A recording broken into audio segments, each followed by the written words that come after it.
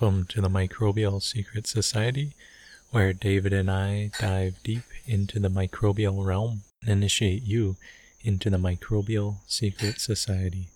So enjoy our podcast. The first hour is always free, and the second hour is only available to members at microbialsecret.org. So thank you, and let's begin. Aloha, welcome to another episode of the Microbial Secret Society. Yeah, welcome to the show, and thanks for tuning in. Dave, just before we started the show, David was talking to me and telling me he wanted to get into some topic that he had boiling over. Yeah, it's almost like meant to be shared in an hour or two, but I feel like we can maybe just like gently talk about it and maybe go more in depth about it later. But yeah, last night I had this dream that I felt like I got abducted by aliens and they were doing this like surgery on me. And it was like super vivid, and I woke up and I like was in the dream and it felt real, and I saw a mirror and I could see like my reflection of myself. And typically in dreams, like clocks and mirrors and those types of things during your astral travels don't necessarily like exist. And it was just kind of really startling. So I don't know if you want to talk about the correlation between microbes and like alien. And then I was just like researching about like psychic surgeries and all these different like accounts, and I don't know. I was maybe I got a little bit fear based over it, but when I told Mandy about it, she was really like, oh, that's awesome. Like, I wish that would happen to me, and like all these types of things, but I don't know. Well, I'm into it. I mean, that sounds like it's an episode of the Microbial Secret Society of the aliens and extraterrestrials. But largely the microbes that are in the soil that are just as mysterious. So I always am a proponent of as above, so below. So like studying bigger systems and seeing how they relate to micro systems may happen. And if you think about it in a certain degree, when we're making a seed IMO collection, mm-hmm. and we're going and putting out rice or some sort of starch and then collecting it, in essence, we're abducting a whole society, like a whole colony of microbes that has colonized that over a 3 to 5 day period, which is about 1,000, 2,000 years in their time scale. And then we're abducting them and then putting them into this carbon, stasis of the sugar as a preserved seed IMO. So I see many parallels. I mean, just to kind of start this off with a thread of relating it to the Secret Society as kind of a tangent expose, but I would love to hear about your trippy dream here. You'd like to hear about it? Yeah, I mean, it was just I don't know. I fell asleep and I felt like during the dream that they were doing this like type of like surgery and stuff on me, like on my teeth and like my neck and like my brain and stuff. And I remember like looking in the mirror and then like seeing like these like different almost like mineral elements, rocks in like each of the teeth, and they were almost like pyramids, and they were like in the teeth, they're like pyramids on, and that's what I saw. And then it just felt like I was like they would do all these things and like like almost like do things like on the body like a surgery almost, like taking things out, putting things in, like you don't really know what's kind of going on. And then I felt like I was almost like put into like a simulator, and then I would like endure like some sort of like experience in a different realm, and then it would like happen again. They would like put more of those like metal teeth in and all that stuff, and then I don't know, and then eventually like I just like when after I saw myself, I felt like I was like I woke up, and then I like woke up and I felt like kind of normal, like my body wasn't in pain or stuff, but during the dream it felt really painful, like I was experiencing like tremendous like physical pain, which isn't typical during like a dream that I've experienced. So it was just kind of wild. So how do you know this was like aliens abducting? I don't know that to be true. It's just speculation. 'Cause it sounds to me like you had this dream of where your body was being assembled and disassembled and reassembled, almost like a prototype to try different parts, and then to put your body into like this simulator, which maybe is this this human reality. Like who knows how real it is, but they're like prototyping your body, and somehow your consciousness is remembering multiple iterations of this evolution process and like upgrades to you. It's interesting that you think about like pyramids in your teeth. How did you see that? How did I see it? Yeah, like your teeth are teeth, but how did you see the pyramids in there you were talking about? They weren't like they were teeth like like in the teeth spot, but they were like pyramids, and they were cut perfectly and symmetrically, and it was just like, instead of having like where teeth would be, it would be like a bunch of like pyramids that were like different colors, and like I don't know, not like bright colors, more like metally kind of colors with different shines to them. So the way you were seeing your body was not necessarily in your human form. No, it was like my human form with those things, like instead of teeth, with like upgrades, kind of like you know like a different like cyborg part replacement. Mm-hmm. Huh. I wonder if that I wonder what teeth represent in terms of the dream realm and like seeing pyramids there. So which part of your body was the pain in? During the dream, or was the pain? I feel like in my mouth and in like my whole like upper region, like my neck and my head and stuff. Oops. I'm gonna watch out for that table there, man. Huh. So pain in your upper body, your teeth, like where they were operating, where they were changing things. Yeah. And if you were to interpret this dream not as like a cyborg being upgraded, you know, like as if this was like a waking dream, like a reality that you somehow saw this bigger thing, but you were to interpret it more in terms of a symbol, like being a representation of things, what do you feel like this dream was trying to tell you in your life? To maybe be more mindful of like the aspects that you can like choose to improve upon, and like maybe not directly relating it to like physical, but like emotional, spiritual, all these different aspects of oneself, being able to like try something new, and you know, like allow. I feel like there's a big surrendering process, because it was like this thing that I felt like I didn't want to happen during it for some reason. So maybe like learning to let go of those things that you can't like control. And I don't know, it's definitely kind of interesting to say the least. But yeah. So last few nights I felt like I haven't slept that well. I feel like I go to sleep, but then like when I wake up, it's like, oh, was I sleeping?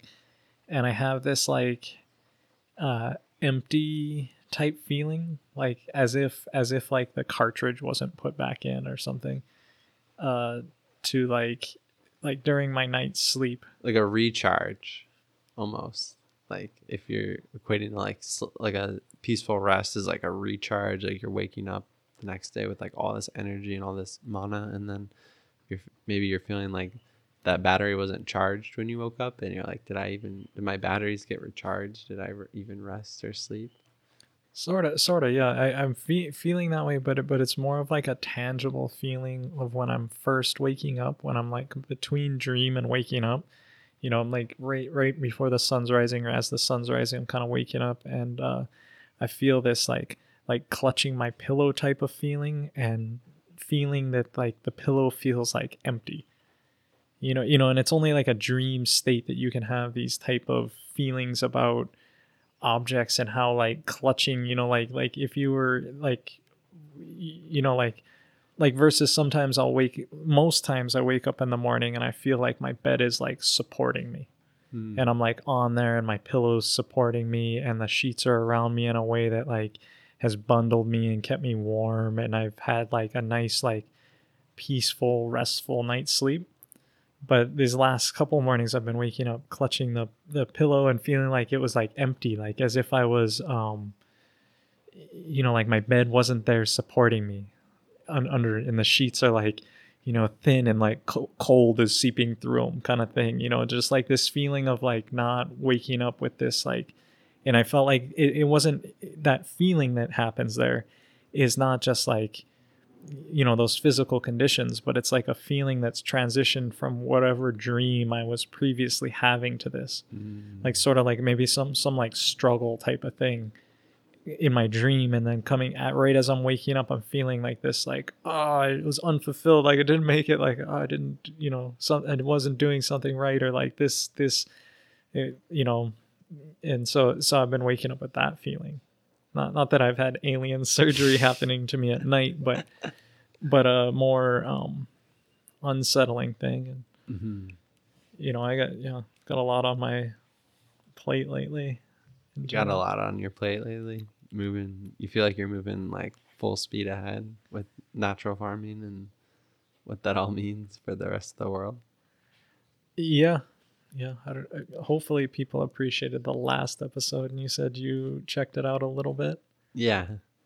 But as just, you hear me kind of get into like a tangent, like talking for a whole hour of just like wanting to see the world be a better place and trying to figure out how that mirrors over this other world of, how, systems that are kind of non-functional or so far from nature. They're so man-made that they don't overlay onto nature very well anymore.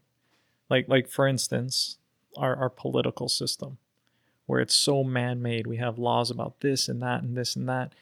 And we have, but it doesn't account for nature anymore. Of like, universal healthcare for all. Well, nature doesn't necessarily give you healthcare. It doesn't necessarily, your healthcare is eating good food. And so we make these laws, these mandates of laws, and it doesn't represent nature anymore. And so that struggle of bridging these worlds is kind of been talking about natural farming, but how do we realign our culture back to not the man-made laws, but the natural ways of living? And natural law. So like how to align ourselves with the laws and the principles of nature and what we can observe from it, and becoming in tune with that on a bigger scale.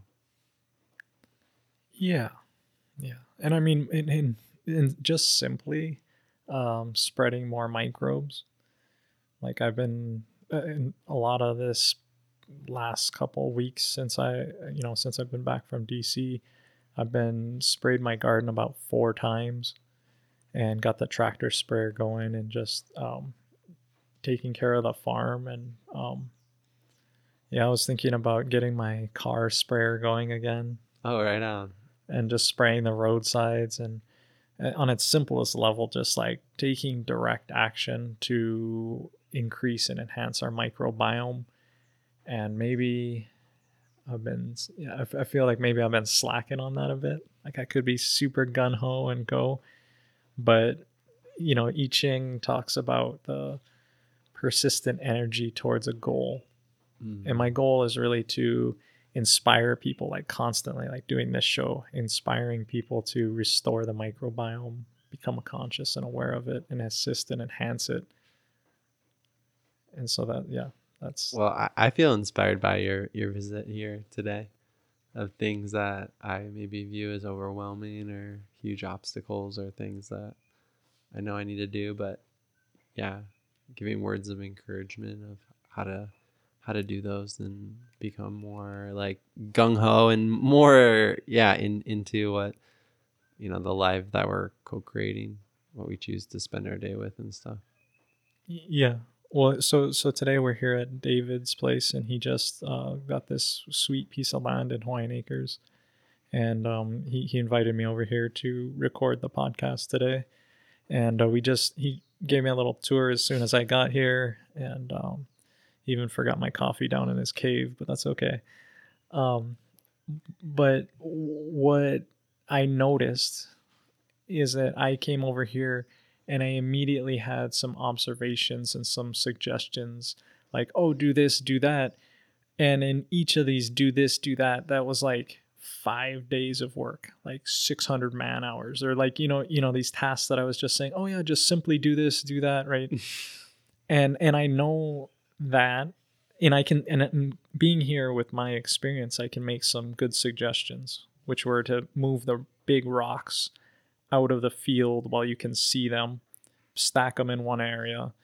Also sow a cover crop right now because the weeds haven't come in too thick. And if you get a good beneficial cover crop down, your whole ecosystem will thrive better than just random weeds, which it's okay, but balance that.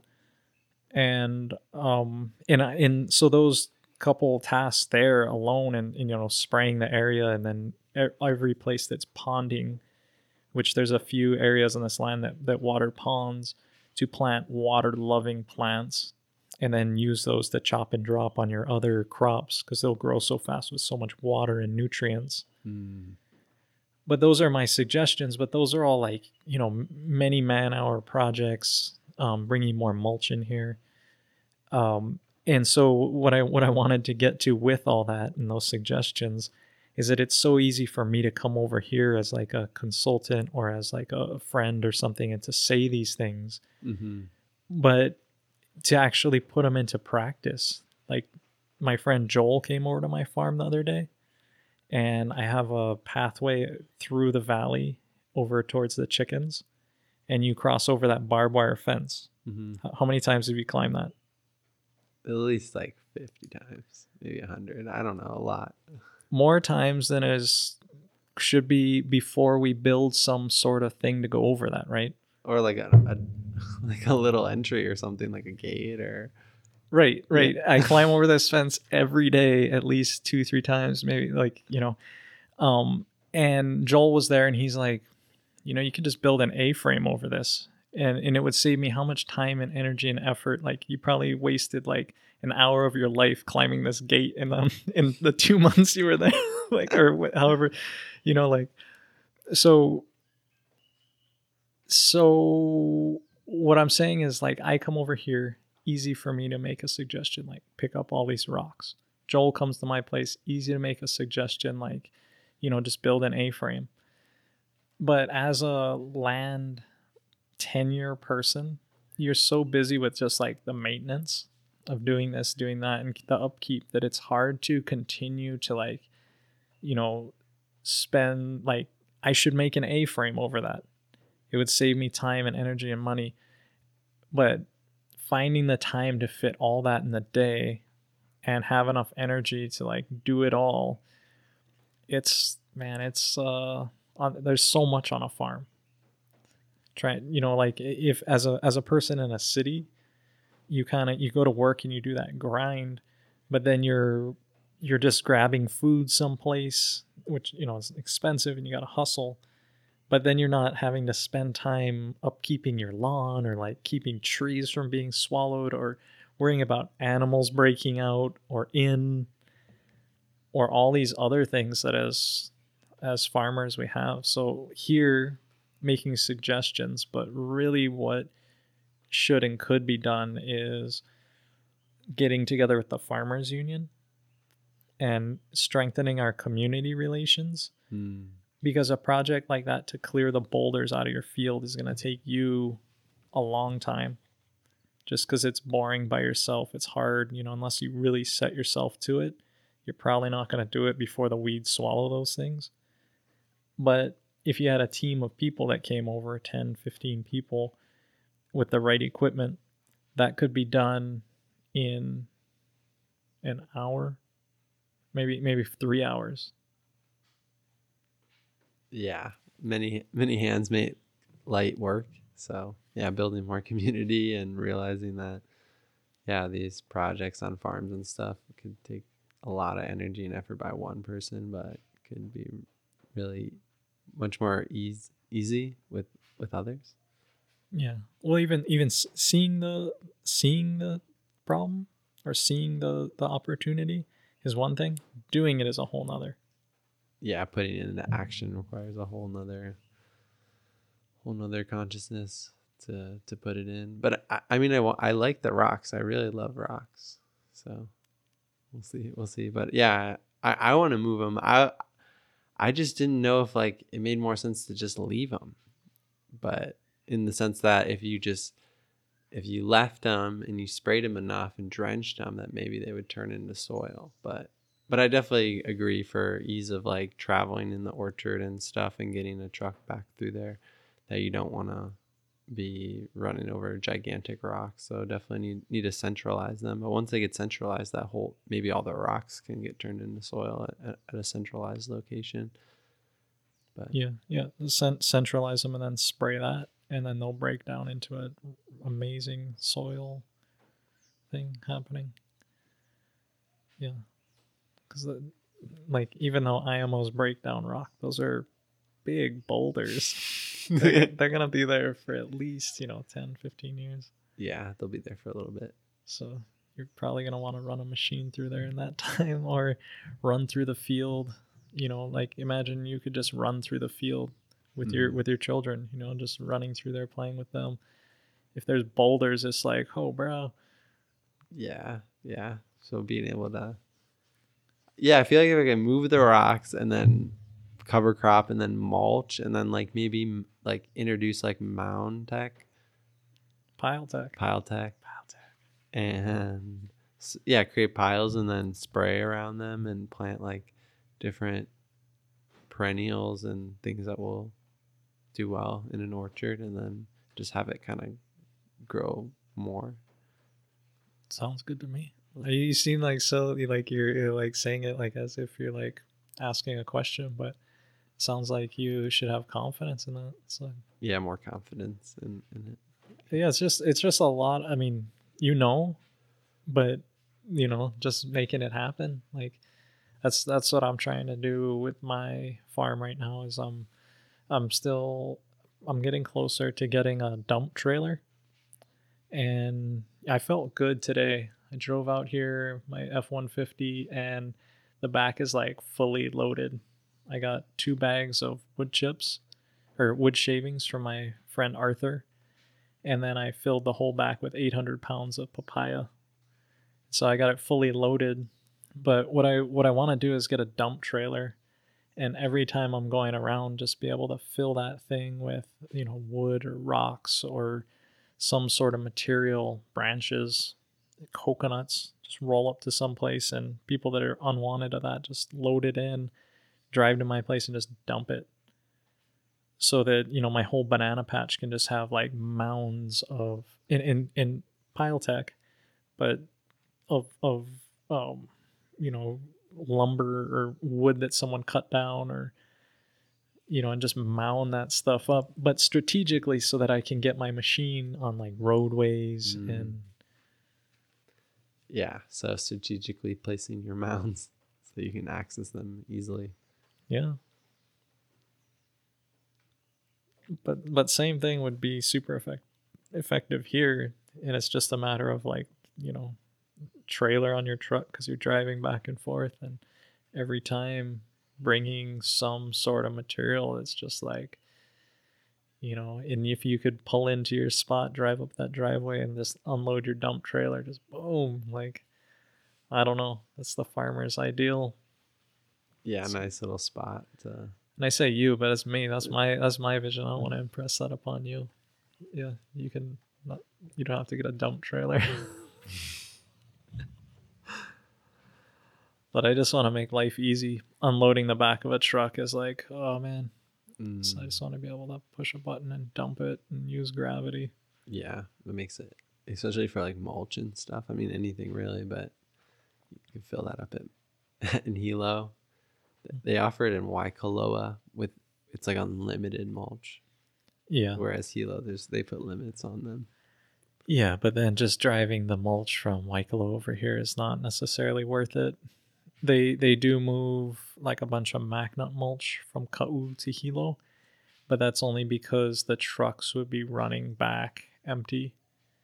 So like any mulch moving service, you'd have to find one where you're going moving a product one way and you're coming back empty, and now you got to market to like bring that mulch back. So if you're delivering all your fruits that are off the hook, a whole semi truck to Waikoloa to the hotels, and then bringing back all that mulch. Yeah, that'd be really beneficial to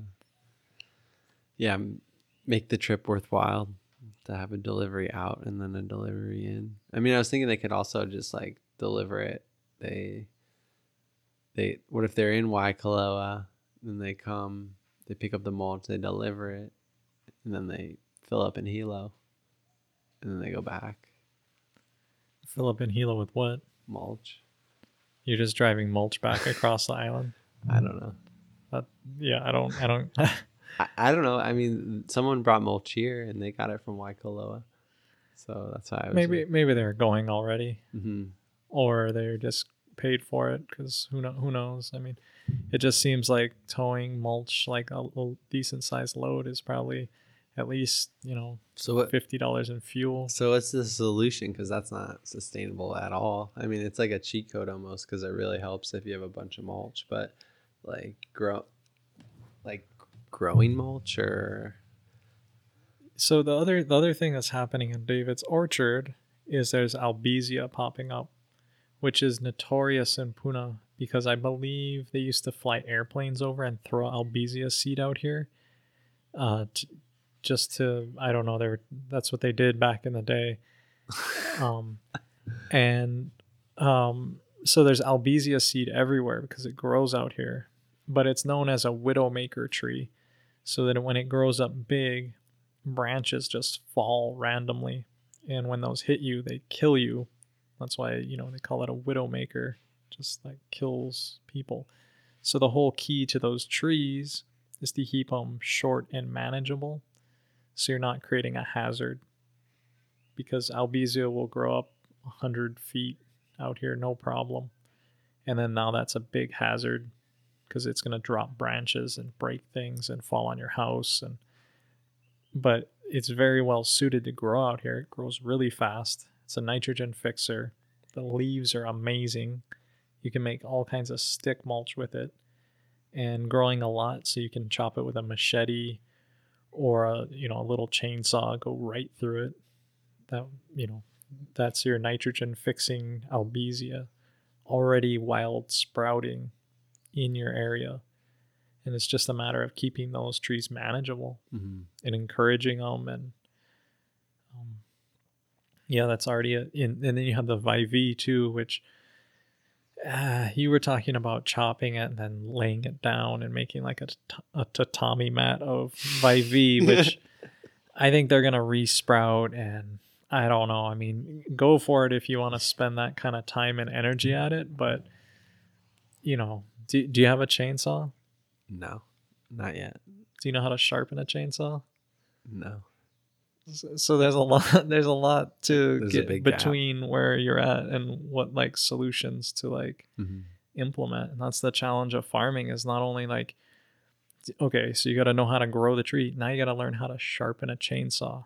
Now you got to learn how to fix a small 2-stroke engine when you're, and learn how to choke it, learn how to like prime all, a whole chainsaw operation, safety. Then you got to get ear protection, eye protection, face protection, hopefully chaps so you don't cut yourself. And like a whole, just to like cut down trees, now you're in $600, $800 to get that equipment to be able to do it. And now you're the mechanic. Now you got to repair it. Now you got to store it someplace. And so that's like one solution to expedite that. Or you could hire somebody or these other things. But as a farmer, that's how my costs like super escalate. Yeah. I mean, for the guava, I use like a nice little like skill saw. I mean, a chainsaw would be way more quicker, like faster, more efficient and stuff. But I mean, for the time being, Yeah, it yeah. works. No, maybe a battery powered skill saw is the way to do it, and it's like that other stuff would be overkill. I don't know. But I don't think it's overkill because I mean, here on the land, there's lots of ohias and older ones, and there's some that, would appear to be dead. So for it, like you could either try to like spray them and see if they'll regrow and stuff, but just if you wanted to utilize some of the fallen, like the tree before it falls, it's good building material wood too. But yeah, so harvesting the lumber with that. Though in the spots of the forest where it needs it, not like intentionally cutting down like a thriving ancient living ohia tree, but one that, Yeah, no, I get that. I mean, that's the thing about owning stuff, having a thing is you gotta pick your right equipment, your right place, to your right tasks to build the fertility here in the most economic, biological, easy way. So yeah, I've been doing it for a few years now, just like trying to manage a whole small family farm. And man, the good news I want to talk about is food hubs. Food hubs. Yeah. So what is a food hub? Well, it could be a number of things, right? It's like to me, food is like stuff you shove in your mouth that somehow tastes good, and it has various qualities to it. That's food. And a hub is something where multiple things come together. Like the hub of a wheel is like the center. It's where all the spokes come in.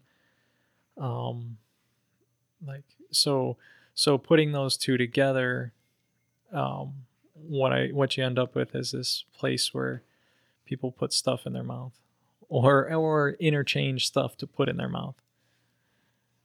It's kind of an interesting way of describing it, but one of the things that we've been doing with Farmers Union is that food hubs are now a priority.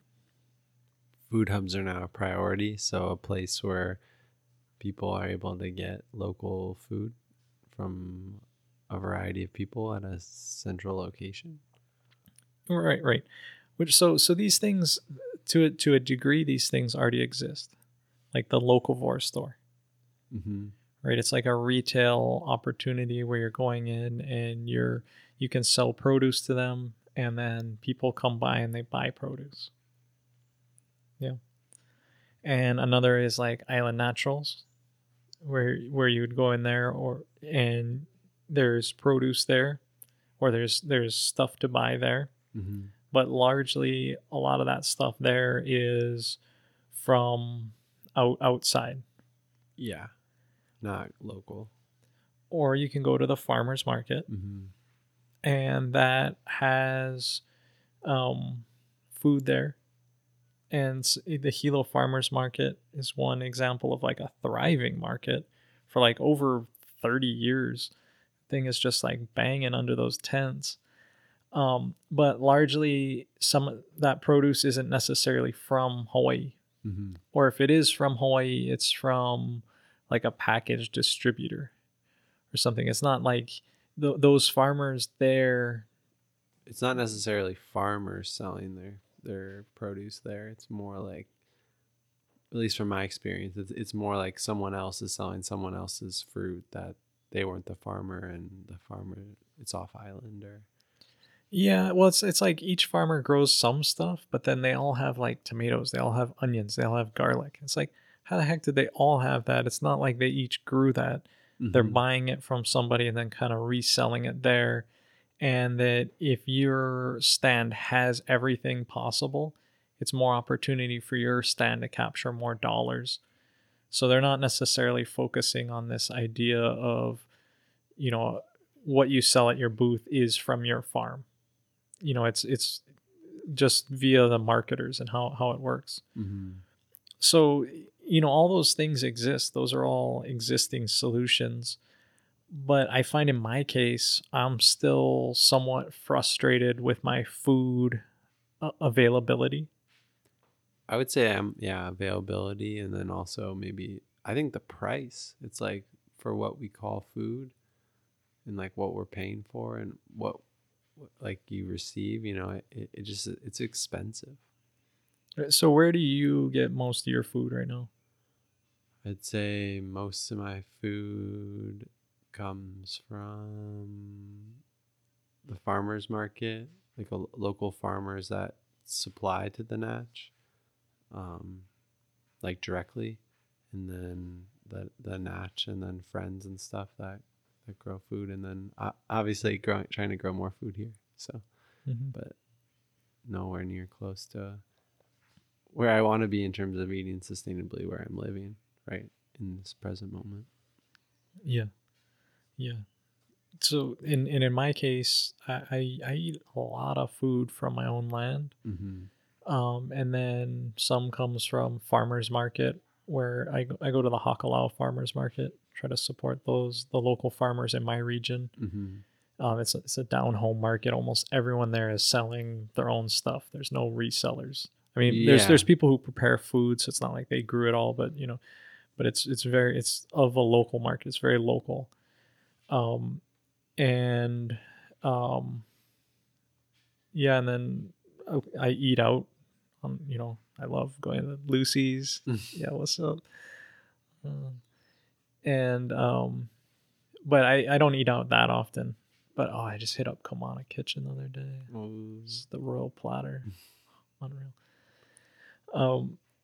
But what I'm frustrated with in my food situation is I have feast and famine, and or like so much abundance that I have a hard time moving it in a way where I can realize the value of it. Meaning that for me, when I'll harvest a rack of bananas and I'll have so many bananas, so many hands on there, that I can only eat maybe like 2 hands. So I can maybe eat like 24 to 50 bananas off maybe like 200 to, I don't know. In like, what, a week? Yeah, like I can only eat like maybe like a quarter of what comes in with bananas. And I could freeze them or I could dehydrate them in more ways. But right now I have such a stream coming in that I pretty much always have ripe bananas.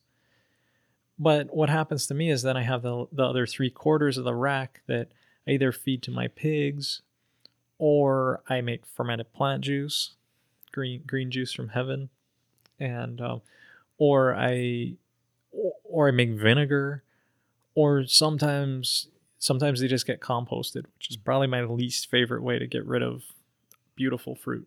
Yeah. And I also sell it at the market, and I also give it away to people. So I move through a lot of it, but what I would like is to be able to take that rack of bananas, to cut off 2 hands for myself, to cut the rest into hands, bring that down to my food hub, deposit those bananas there, get credit somehow. Receive a Bitcoin. Or whatever, get credit somehow. Yeah. Then be able to pick up some other stuff. And if to me the food hub is driven around farmers, and it's driven around this idea that if I have food, like when I harvest, anything you have, like if your Djibouti Kaba tree goes off, and you're loaded with these things, or you go out and you harvest your taro, you're going to harvest way more corms than you can eat at one time. And, unless you balance it out and you really plan well. But if you do that, then you're going to starve, because if you're just growing enough, something's going to happen. You got to grow more than you need. And then that more than you need should be able to be some value coming back to sustain you. Mm-hmm. And so that's what I see with this food hub, is like a way where it's like almost like a grocery store, except for it's almost like a you pick, like you grab your own. But what I want to do with this is have it so when I bring down my thing of bananas, I can check it into like a computerized storage system. And then the store knows, okay, now we got this many more pounds of bananas.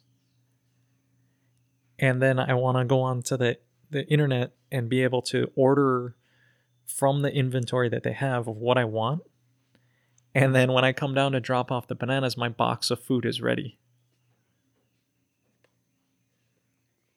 Like the food that like you would have ordered from the hub. Yeah, so it's a little bit more sophisticated of a store in terms of we don't have this today. It's almost like a drive-through CSA food hub. It'd just be like in real time you would know by like if there was some sort of verification when the produce was dropped off, and then that's verified somehow, and then it's uploaded onto a system where it's just transparent from the other user's perspective, and then they order one or whatever, and then that deducts like how much is available, and then the order is packed up at a certain time. Like once maybe the order's placed, then it's packed up and boxed. And yeah, so more than like a store where you walk in and you have like a bunch of like shelves and stuff. It's almost more like a warehouse. So the only interface you have to shopping at the store is through an app. And the way to get pickup is just like you just drive up. But what is that the customer experience though? Like, is that how people like a part of the food is like a part of the process, right? So there's like a fun aspect to like going out to eat, enjoying that atmosphere, or like going to a farm and receiving the food, or even going into a store and going down the different aisles and checking out. There's a whole experience there. And then what you're describing is like you pull up to this warehouse and then you just get this box of food and then that's it. So I think it's a good idea, but I'm just saying it might change the customer experience a little bit. And like, what does that mean in terms of? Well, yeah, I totally hear you. And there's different experience. This is a good thing to overview. That's kind of why I wanted to open up this idea. I know you're skilled at this. So what my use case that I'm thinking of here is that people are often leaving Hilo to go to Hamakua for some reason. Maybe they live out along the coast. Lots of people live out there. And what I can imagine is that this would be those folks. So what you could do is you could, like I can just imagine my mom's friend or my friend, Amy, who works in town and lives out in, Pauka'a. Okay. Anyway, she lives out along the coast, about 20 miles out. And I can imagine her being able to, instead of having to go to the farmer's market or go to the grocery store, pick something up, she could just say, like, these are the orders I want to make, hit, and then as she's driving home that day, it's just like you pull in and get it loaded into your car and then you just continue going. Like, and to have this thing, like the first one in Popaiko town specifically, like which is where I am, but there's also a few farmers in the region that are natural farmers that I think could supply the co-op, but then also benefit or the food hub, but also benefit from it. So like part of your market is selling to like the eaters, people that are just going to eat food, but the other part is to really service your farmers and to give them like a way to move product, like a CSA, but not just one farm being the CSA, but many farms in the region being part of your community supported agriculture, which is what CSA stands for. So what's in the near future of like this coming into fruition through the Farmers Union? And well, so one of our goals for Farmers Union is there's 3 of them, and food hubs is one of those three. So it's a not only it's a legislative priority, but it's also our statewide strategy. Is to we have 3 food hubs in operation already. There's one in Waianae, there's one in North Kohala, and there's also one in South Kona, in Kona. South Kona, maybe. I haven't been there, but yeah, it's in South Kona, I think. So those 3 are in operation around the state. There's a few more, like Maui is getting a few together. And they operate in different ways. But the idea is again, it's kind of like this hub. It's like the spoke of bringing local food together, and not to compete against farmers markets or anything. It's a different, in my mind, it's a different experience, and it's to benefit really the farmer, but you as an eater get to eat some of the best like produce. Well, is there any like restrictions on it? Can any kind farmer sell to this hub? Like, what are the rules? Who enforces it? Like, who makes these guidelines and parameters? Like, how can you tell? Like, how can you differentiate just besides taste of the food to know like one was naturally farmed versus one that was chemically farmed or whatever? Like, if you just brought like a hand of bananas from your farm and then a hand of bananas from like a dole or whatever, but no, there's no restriction on the way you farm it or how you farm it. Okay. The Farmers Union supports family farming and regenerative agriculture, but those aren't mandatory. Those are just like suggestions. Like we suggest that you have family farms because we want to grow families, and we suggest you regenerate the earth because if we're not, we're going towards depletion. Mm-hmm. But you don't have to, and there's no judgment on either way of like, every family has its issues, and every soil farmer has times of regeneration and times of degradation, right? Just through the seasons.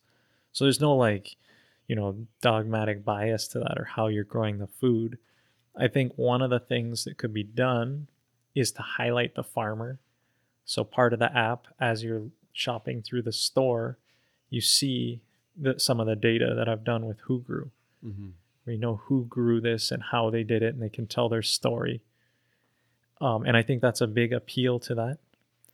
And then just as policy, we wouldn't accept food that we know is not, grown here. Like it's, Farmers Union, you have to be in the union. And if you're just bringing us deliveries of stuff that you just bought some, like it's pretty obvious, right? Mm-hmm. So just as a policy to be like, this is the purpose of it. And then also the other purpose of it is, I said my mom's friend Amy, or my friend Amy. Yeah, watch, she's gonna listen to the episode and be like, yeah, she's not my friend. Anyway, then she's gonna be like, I made her voice weird. Anyway, but I think she has some citrus growing at her house. And there's also some other things she has growing in her garden. I think she's growing tomatoes, or she was at one point growing some things. And if she has too much of something, you can always like exchange that. Like that's what I want to get more into is I went off this use case of like somebody pulling in and buying food and leaving. But really what it's about is like, the problem that I wanted to solve was my bananas. I have too many. I want to bring those in. You want some sort of value for them.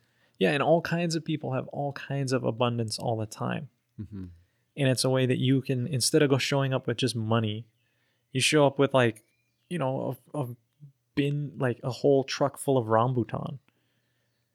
But then it's like, do you get money, or do you get like a credit or this like new token or this like this arbitrary like value of like that you get this many tokens for a rambutan and this many tokens for an orange or whatever it is based on how many pounds? But then like if the people can't move it, like what so what I see, that's a good point. It's a good point. What I see the food hub acting as more is a consignment. place. So if I bring in that much rambutan and in this package or in this form, like the food hub itself could do some washing and packing type of stuff, but that would have, its own fee associated with it to keep it going. But if I bring in like, a truck full of rambutan, I say I want to sell this for $5 a pound. Mm-hmm. And then that money, like some percentage of that goes to the food hub to maintain its operations and to keep it going. And then if the basic agreement, I think from my perspective, which could be worked out in different ways, but would be, if you're going to drop this off here, we're going to take it, we'll sell it at your price that you want, and with our fee built in. And then if we end up with it where it rots, you're making a donation to the Farmers Union. And then part of the food hub perhaps would be like a composting or a system to get those nutrients back to farmers. Mm-hmm. If we don't end up selling them. Yeah, because what comes up is, it's like, I feel like the problem is like, how do I share this abundance in a way that also like I'm able to create value to then exchange, but then how do you not get into the situation where it's just composting, and rotting away, which is okay, but it's not the most ideal case for fresh fruit. And then it's like, almost like, would the farmers be putting the responsibility to make sure it doesn't rot like onto the hub, or is that like, I don't know. It's just like, See, I think that's one of the crucial questions to answer, but the way I answer it, the way I like to say it is like, you as the grower, you as the farmer get to set your price. So if you want to sell your bananas for like $50 a pound, go for it, and we'll list it on here, and we'll say this is David's bananas for $50 a pound. And if those people recognize the quality and they want to buy it at $50 a pound and they fly off the shelf because it's free market, awesome. Most likely, if you list it at $50 a pound and you sign the agreement that says either you're going to come back and pick them up by a certain date, or we're going to take as a donation to us what, and we'll, reasonable value, a donation, and then we'll make it into nutrients, and then pigs, other people, compost, some way of getting ferments, whatever, some sort of disposal policy that makes sense. Mm-hmm. And then that agreement is there. So you as the farmer, if you come in and you say, well, I just want to sell my bananas for $1 a pound, and they fly off the shelf, then and all those dollars went there, you make more money. So does that make sense? Like, you as the farmer, you get to set your price, even though we're hosting it for you. And then maybe there's some percentage known fee on there. Yeah, it's just, I guess it's a little bit different than maybe how a typical grocery store would work, for some things at least. Because I know like a taro farmer in Pahoa, he'll just sell the taro for a price per pound, and he'll get that right then and there, because maybe and then the grocery store is taking on the responsibility of like, if it goes bad, but maybe they have data or observations where they know that it will go quick. And they do, and that's why the grocery store buys it from him for cheap. Mm-hmm. They say, "Oh, we'll give you $2 a pound for this." Yeah. When it should be like $5 or $10, but they are taking the risk, and then they're making, Yeah, they sell it for $4.99 a pound, and I think they buy it for like $1.99 or $2.99. Like, not, I don't know. Yeah, I think high quality taro is like really nice. So they're doubling the price though. Yeah. So think of that. And if the food hub was only taking like 5-10%, even 25%, he might be. Yeah, if he was just selling it to the hub, he might be able to sell it for same $5, or at least a middle ground. But I mean, it just shows that he's willing to. I don't know, because maybe I don't know what that's worth, of that like responsibility of like, well, I know that the Natch, there's this many people that are going through there every day, whereas like, that you'd have to build up traffic. And at first, I think the way to do it is to have them localized, small food hubs. Like imagine there was one on Hawaiian Acres, right on like 8 Road, or right on 9 Road, where or that middle road that comes in, where everyone could pull up, and there was like a food hub exchange, like a warehouse. It's not the best area; it floods right there. But imagine there was these warehouses where you could, and ahead of time you could let them know, hey, I'm gonna bring in bananas or this amount, and there was like this thing where it rewarded you for keeping better inventory, so that way they could kind of help pre-sell and know how much food's coming through. And when you first start, you just have one in Popaiko, but then all of a sudden now you start having a warehouse in Hilo, and a few in Hilo, maybe 2 or 3 on each side of town, where it's like, okay, the people from Waikia can bring their produce there, and then that gets exchanged. Because if I bring in 1,000 pounds of limes to Popaiko, who the hell's going to buy 1,000 pounds of limes in that area, unless they're going out to Hamakua in those ways? But you need to distribute that. So what happens is you start with just one food hub, but then multiple happen. And you start to get interchanges between, and now our food supply is starting to come from these regions where they'll be really productive. It'll get exchanged and it'll go to these other regions.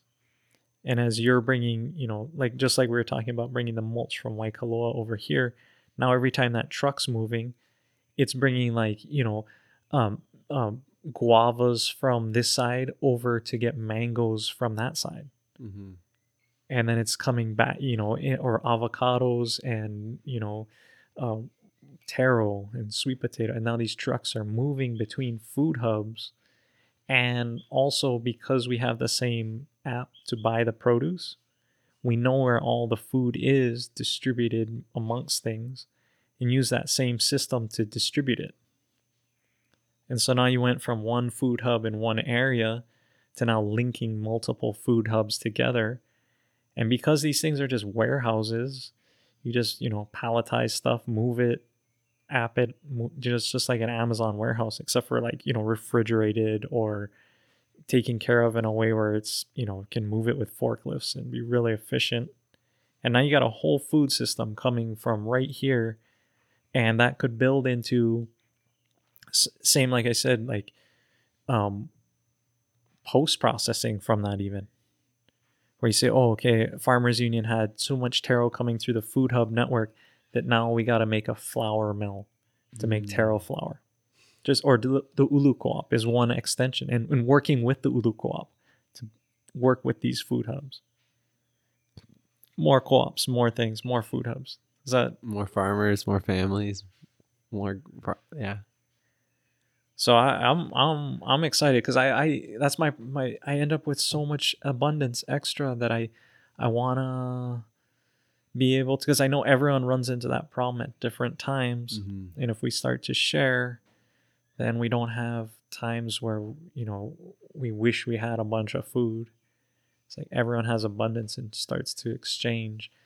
Then we have so much abundance now we're making ferments and flours and pigs and chickens and all these things that can thrive on a working food system.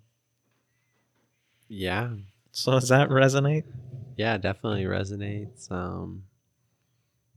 I think it's a priority to build more community and food hubs and sharing abundance throughout. And I really hope that within the next 5 months that there'll be a lot more food growing here. I think it's totally possible and doable.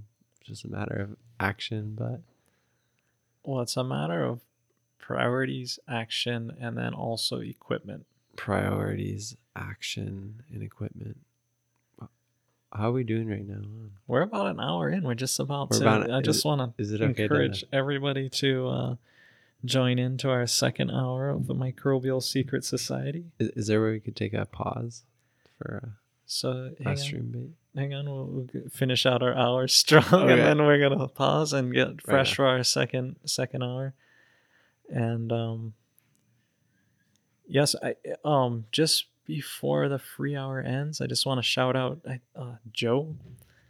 He just emailed me the other day. So we've been getting some fans here. Really? Yeah. So I'll make sure. Any questions or anything? Questions. It's hard to say. But yeah, people do reach out on the show, and I want to encourage you to reach out, especially to David, and talk to him about all this stuff. Yeah, but here it is. I pulled it up here. So he says he's in. His name's Joe, and he's up in Alaska. Hey, Joe. Yeah, and he's wanting to do more Korean natural farming. And just want to encourage anybody who's interested. Today there was a question in the natural farming group, Korean natural farming. Is there a natural farming podcast? And somebody besides me suggested the Microbial Secret. And then I also suggested it. and I gave him the actual website. But he said, it's pay to play. And I was like, no, the first hour is totally free. So I just want to encourage you and everybody out there listening right now to share the first hour, get it out, spread the microbial consciousness, and then if you so choose, join us for the second hour. Yeah, join us for the second hour for some microbial secret adventures and fun. Okay, so we're going to take a small break and we'll be back for the second hour. Right on. Aloha. Aloha. Well, that's it for our free episode, so join us at www.microbialsecret.org for the full episode and join the Microbial Secret Society. So may the beneficial microbes be with you. Aloha.